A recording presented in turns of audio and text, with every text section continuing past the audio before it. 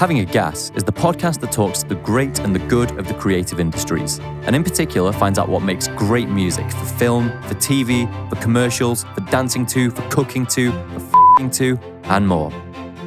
Today, I'm having a gas with Simon Lloyd, the newly appointed Chief Creative Officer at Dentsu McGarry Bowen. And Simon brings with him a decade of experience from Adam and Eve DDB, where he supervised such campaigns as the John Lewis Christmas campaign. And Simon is hoping to achieve similar success for DMB. Simon, thanks for joining me. And how busy are you at the moment on a scale of 1 to John Hegarty? I will put it on a scale of 1 to 10. I would say it is definitely an 11, but I do feel that saying you're busy is a bit of a cliche, so I try to avoid it. So I generally tend to go with I'm spread thin versus being busy. But yeah, go on. So you are now at Dentsu, and what was the reason for the jump over to there from Adam and Eve? One of the reasons I was interested in that is because, you know, last year was reported as the year of the startup, the year of new commercial arts and smaller places like that.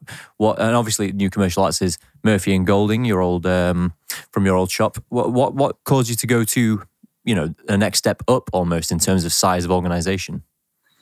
Yeah, I think it's, that's a big question. There's lots of different factors, I think. I wanted to go somewhere where I could, I'm just going to turn this off. Sorry, do you want to read? I'm just going to turn this off so we don't get this all the way through. It's all right, I can chop stuff out. Okay, fine. There were lots of motivating factors, actually. I wanted to own something, develop something, shape something in more of my own vision, which it initially led me to smaller places, startups, if you like. And I did go and talk to lots of startups. And then Dentsu came about. And what's interesting with Dentsu is that the London operation really is a startup. It's about 30 people, 40 people, very small, but with some significant clients, and then the backing of a pretty joined up network.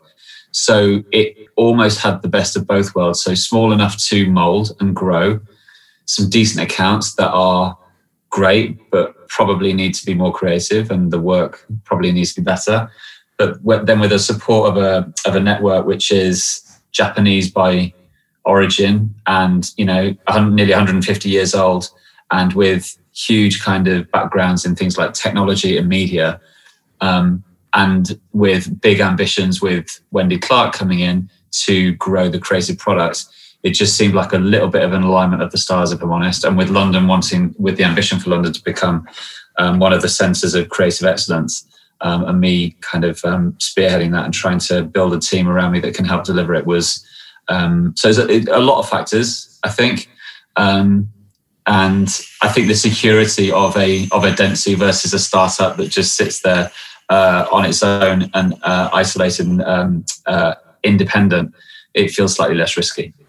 That's really good, certainly picking up on the first point, that it sounds like it's the creative's dream. You know, you get the agility and the, what would you call it, the opportunity to shape things that you would with a startup, but you've got all the backing of this 150-year-old entity. So it's quite an exciting time, but I'm interested to know about some of these, you said you've got some accounts that you're excited to be generating new ideas for and new creative. Have you got anything you can tell me about that? Yeah, so what's bizarre is that you'll know one of them with American Express, which is absolutely enormous and, has been around for a long time, but is going through a bit of a change in the way that people perceive it, because effectively it's been almost like a club, right? You go there and you get rewards for spending money through them. But a lot of the younger generation don't really want that anymore. And there's a lot of competition for small, independent financial solutions. So they're going through a bit of a transition. But Andy, the main client over in the US, has got big ambitions for the work to be better, which is why I've hired Paul Cohen to kind of really help me move on that creative product. He's a colleague that I used to work with at Adam and Eve DDB. He's a real force, and he's going to help shift all of that on. And then you've got Asahi, which is a Japanese beer, which when you're in a Japanese network and you've got a Japanese product, it's just, it's begging for some great work. It's really, the packaging, you look at the packaging of the bottle and it's really, really cool, but it's almost cool by default versus the work that you've seen for it. So we've now got to produce some work which actually makes it talk in a way that is becoming, I guess, of the brand that it currently is. So we're currently working on that at the moment. Then we've got a big insurance company. It's the biggest insurance company in the world, called Generali. And if you live in the UK, you won't have heard of it. But if you're anywhere else in Europe or the rest of the world, it is the insurance company. They are everywhere, and they've got big ambitions to cut through, and they call themselves the red in this blue sea of kind of financial insurance companies. So that's got massive potential.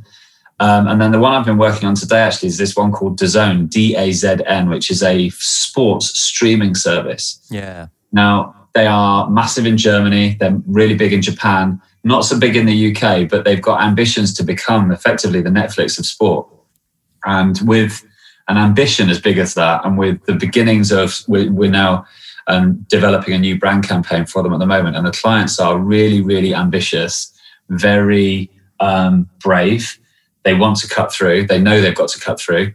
And if we can get the work to match up to that, in 10 years' time, I think they will be the kind of company that will really rival the skies of this world, which I think is it's an exciting thing to be a part of.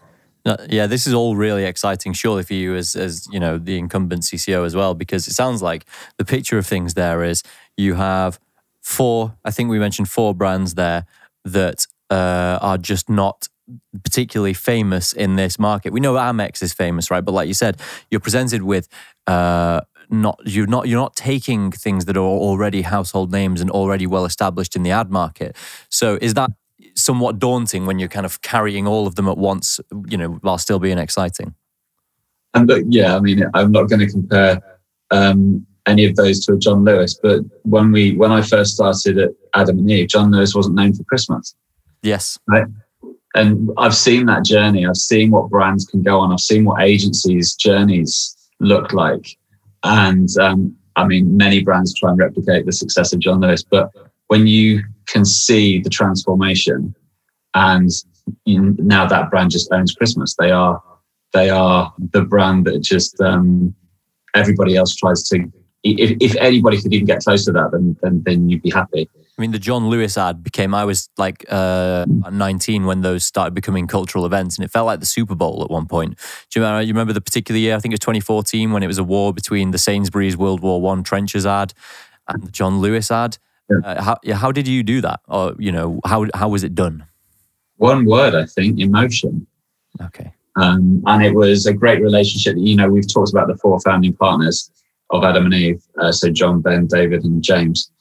Just had a great relationship, have a great relationship with Craig, and the vision of the client and the vision of the agency to effectively hit people with emotion in advertising hadn't really, really been done before. And it actually didn't happen for Christmas. It actually happened with Always a Woman, which is the little girl in the red dress who grows up. That was the one that the papers coined as being the ad that made the nation cry. And then Emotion for Christmas then came off that. There was actually a couple of Christmas ads that nobody really remembers, but that didn't really deliver on the emotion. But it was the long wait that was the little boy waiting for Christmas Day, and you think he's waiting to open his presents. He's not, he's waiting to give one. That was the turning point. And then every year in the creative department, every year there's 300 scripts all trying to beat it year after year after year. And you're right, it is like the Super Bowl. But the difference is with the Super Bowl, there are many brands all competing for the limelight. Whereas for John Lewis, they're the one to beat. And if they get it wrong, then you know about it. And if you get it right, equally so. So it's a tough thing to do. I think especially during COVID, when Christmas was at that very peculiar point, I think they actually played it very well by doing good. And a lot of the work that was around the campaign that happened this last Christmas was actually great at kind of not just saying it, but doing it as well. And I think that was really well played. But Craig's no longer there anymore. So there's this new wave, these new clients that are coming in. So fit of the audience who might not know, who's Craig? Craig English is the ex-marketing director of John Lewis. And he was very closely worked with all the 4 founding partners and in later years, Rick and Tammy and Goffey. Rick Brim being my old boss, at developing that great emotional work. And not just TV, actually, right the way through the line. and it was a great partnership. And they're going through a new change at the moment. So it'll be interesting to see if that continues, how it continues. It's interesting, isn't it? Because John Lewis are maybe the example of the kind of chain that are really up against it after COVID, because they are still primarily an in-store experience. What's going to happen for people like that? What's going to happen for those brands? It's going to be fascinating, right? It's much bigger than just John Lewis. It's the whole physicality of the high street, physicality of offices just in general. We had an email sent around earlier talking about our office plan for when perhaps we do go back this summer. And you sit there and think, maybe we don't all need to be sitting in rows looking at laptops. Maybe just desks in general are now really quite redundant, because actually if you do want to sit at a desk and look at your laptop, you're probably going to want to be doing that from home, not really traveling into London, the expense, the time, the energy, to then just go and sit and look at an email stream with everybody else. Yeah. Doesn't really make a lot of sense. So I think lots of things are going to change, hopefully for the better. But I do think there is this desire for physical spaces, whether they are physical retail spaces, as in a place I go to buy something. Yeah. John Lewis has always been very, very good at the knowledge of partners. So the partners are the people who work there. They aren't just employees. They're all of their salaries are based on the effectiveness of the company, right? That's why they call them partners. So those people, it's in their best interest to have a good customer relationship. And that is why lots of people do and still go to John Lewis to get the information that they need about whatever it is they're buying. There will always be a need for that, I think, whether you buy it at that point or not, or whether you just go there to seek the advice. And I've been chatting to other people about, high-end retail experiences, whether that's Sonos, for example. If I'm going to spend a lot of money on a sound system, I probably want to go and listen to what it actually sounds like. Yeah. Therefore, you probably need to go somewhere and actually hear what the thing is. Is that a retail space? Is it more of an experience space? I think going and seeing something, holding it, seeing it, touching it for real will always be necessary. I think the question is whether that is the high street, whether they are shops or not. It's interesting. We did this we did a bit of an experiment in terms of trying to work out what the high street actually was. And actually it's only in the last 20 or 30 years that the high street's been a retail only environment. It didn't used to be like that. There used to be libraries and many more places that you go to just socialize or to interact or to see people. And I think that's probably what the future of those spaces are, which is not just all based around buying. Yeah, I'm really happy you raised that point, because that was it was one of those moments where you articulated something that I was trying to put together in my mind, and that was exactly it. We found through COVID that we are a social species. We're desperate for the company of others.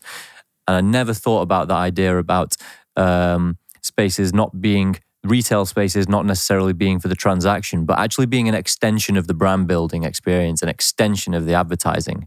So that's very interesting. Have you seen any plans for working that out with any of your current or previous clients? I think, well, look, I've seen glimpses of it. You go to like a Harrods or a Liberties or a Selfridges. I'd argue that they're not necessarily transactional environments. You go there because of the atmosphere and the things you see and the way in which you see it. So I don't necessarily know that this is a new thing, but I think it's something that will become much more popular. It's like the Apple Store have been rolling out for years.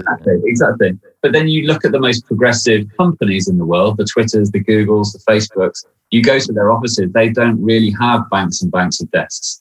They'll have an auditorium and a breakout suite and sofas and little pods where you can do calls. So that, to me, is what it looks like in the future. Less banks and banks of emails. I think we will look back to the time before COVID and go, remember when we all used to pack on trains every single day to go and stare at screens? Yes. And in advertising, I think we were in one of those industries where you'd argue it was never really going to change. It takes something big like this, I think, to change perceptions. Yeah, I think you're right. This is a point I've spoken a couple of times to Rory Sutherland, and he is good at taking the abstract view and seeing, what's going on under the surface. And, you might say, as an example, the way that schools operate were clearly to imitate a manufacturing environment. There are bells when things stop. There are bells when things start. Everyone lines up. And so one thing that Rory was pointing out to me was that for many years, what people were doing or have been doing is taking their laptop from home taking it to the office and then sending emails on that same laptop and then taking it home to replicate the typewriter telephone setup. Yeah. It's bizarre when you think about it. Yeah. I think I know a lot of bad has happened, but I hope good things will come as a result of it. I really do, because I think it's a lot of things needed to change. Yeah. I actually, bizarrely, I know this might sound negative, but a creative has just resigned. And I asked why, and he said, this has just really made me think. I'm now thinking, I've not seen my mum in 2 years. I am unhappy, I'm unhealthy, and I want to sort out the simple things in life. And it's been this kind of thing that's allowed him to reflect on that. Yeah. And I think a lot of people will be doing it. I really do. I think we'll see a lot of new businesses start up. How many of them will still be around in a year's time, we'll see. But I think people are really evaluating what their world looks like, which I think is necessary. And speaking of startups, I know that there's some that you were quite close to them by comparison to most people, so I don't know how comfortable you are to comment freely about it. But I just wanted to know what you think about New Commercial Arts and what you see of their prospects and their potential, because obviously it's two huge hitters, industry-wide, and just picked up two massive accounts in their first year, Halifax and Vodafone. So is that just a testament to their new business skills or their existing relationships? Or I mean, I know them well, and to your point, don't know how much I should say, but they are fiercely smart, incredibly driven, very competitive, and people that I've got an enormous amount of respect for. I almost don't see a world in which they do fail. Yeah, I know. because I've been in the room when I've seen them pitching. And yes, I know it's not the four founders, it's just James and Deej, but to see those minds in action is, if you sit there and put yourselves in the client's shoes, you just sit there and go, well, it's obviously a no-brainer.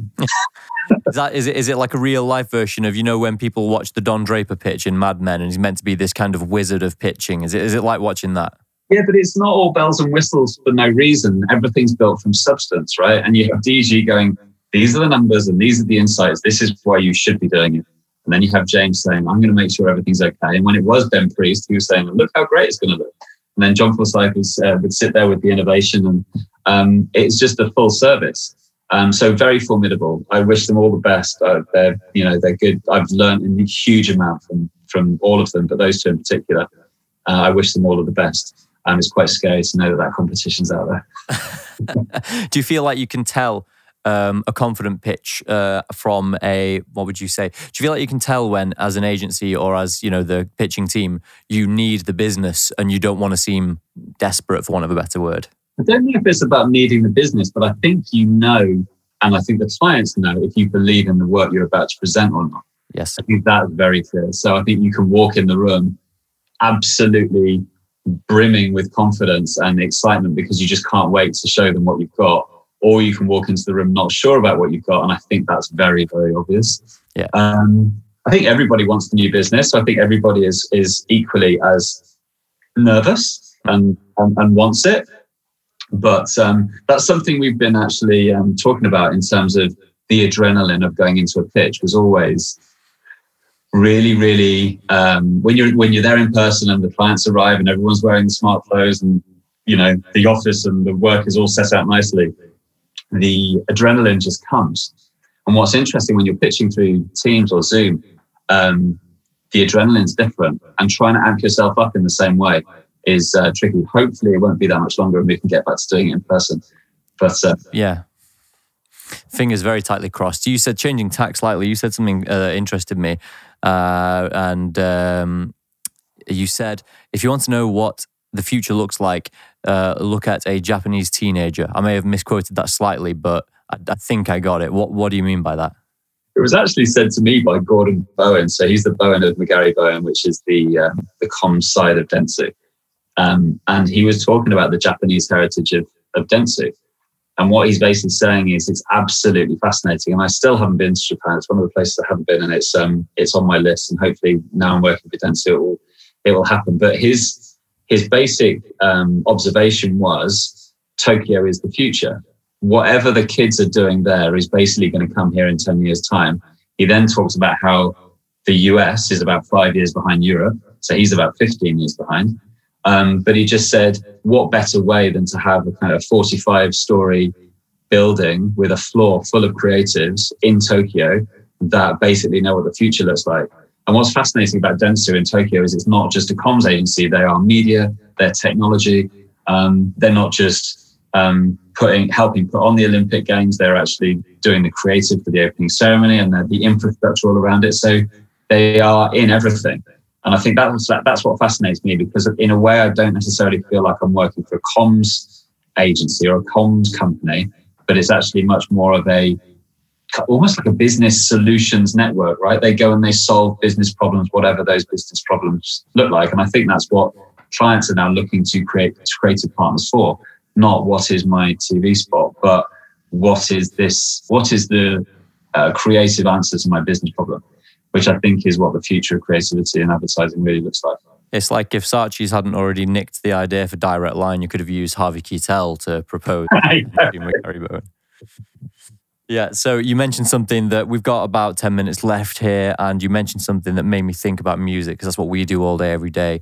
Yeah. And you were talking about Europe being about 5 years ahead of the US. And it's not scientific, it's not falsifiable, but there are times when that seems like it's definitely the case. And one example is punk rock. It felt like it touched down in London at about 75 and then didn't really make its way to Chicago and New York till about 80. Now, some people will say the Ramones. Okay, I get it. But a lot of the punk people, Black Flag and all the people I idolize, Steve Albini, big hero of mine, are all 80s people. Why am I saying this? It's because we're actually talking about music. And I want to know what your musical radar is like. What record do you turn to when you need inspiration, or has always been with you throughout your life? I don't know if it's specific tracks, but there's definitely different genres, I think, that I turn to at different moments, right? Because I just think, I grew up in the 90s, and it was dance music in the 90s was just, I guess, is what I almost refer back to as just being what makes me the most happy, I guess, because that's just, I was carefree and that's just what it was all about. But it depends what you're doing. If you're writing something, you need to be calm. If you're in the morning and you've got a lot to get through, you need something. I often just listen to house music. I really do. And quite often in the mornings when you've got a lot that you need the motivation from the music to kind of push you through. Other days I'll just sit there and go, I just fancy a bit of Tears for Fears. I mean, it's weird. I think some people almost pigeonhole themselves into a specific genre. I definitely feel like I span quite a lot of that. But I think what's useful is when you do listen to lots of different things, I think it's easier to then have what are ultimately really, really subjective music conversations around music when it comes to advertising. The joke when doing John Lewis, whether it's Christmas or not, is that you basically spend about 3 months making the ad and then 3 months deciding what music you're going to put on it. Yeah. And the director always has an opinion of what they think it's going to be from the very beginning, but always the client has an opinion. Then generally within the client group, there's about 3 or 4 differing opinions. So I think if the one thing, having a wide range, I think is really useful because it allows you to then put yourselves in the shoes of other people, realize that there often is not just one answer, which I think is often really surprising. If there's one thing I've learned is the power of a mood film can help sell an idea, can help sell a vision or a dream for a campaign. And what I find fascinating is you can put 2 or 3 different tracks on the same story, the same pictures, and it feels entirely different. That's exactly right, yeah. It's so bizarre. And so the power, I think, is incredible, should never be underestimated.